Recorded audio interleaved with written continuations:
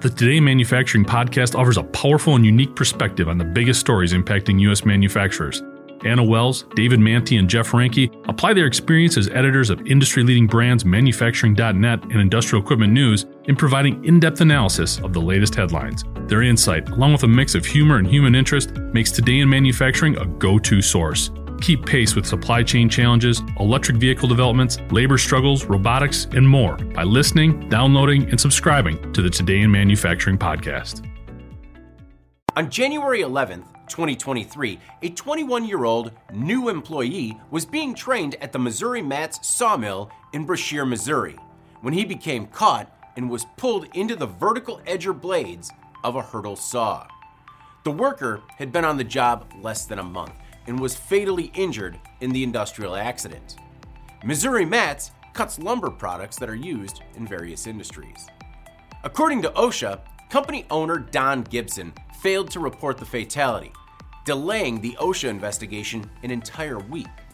During the visit, OSHA investigators told Gibson to protect employees from amputation hazards going forward and directed him to report when the safety hazard had been corrected.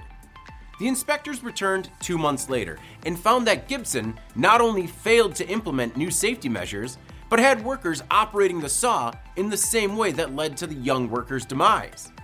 Inspectors also discovered that Missouri Mats' new sawmill operators let the vertical edger continue to spin while inspecting the machine. Still, the company didn't retrain workers on how to use the machine safely or change the SOP. The machine is large enough to cut full logs. As a result, OSHA placed an imminent danger notice on the saw, which is only used in extreme safety cases.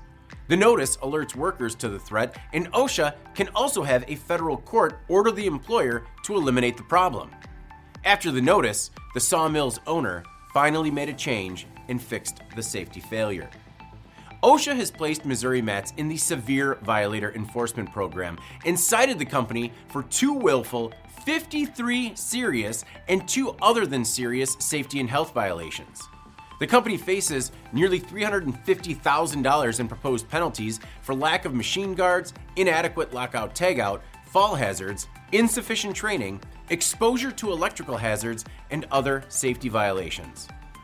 During the investigation, OSHA also witnessed underage workers operating heavy-powered industrial trucks. Unfortunately, this isn't the first time a company helmed by Gibson failed to comply with federal workplace safety laws. In 2012, OSHA investigated a death at a logging site operated by Gibson, as well as a sawmill he owned in Arbella, Missouri. I'm David Manti. This is Manufacturing Now.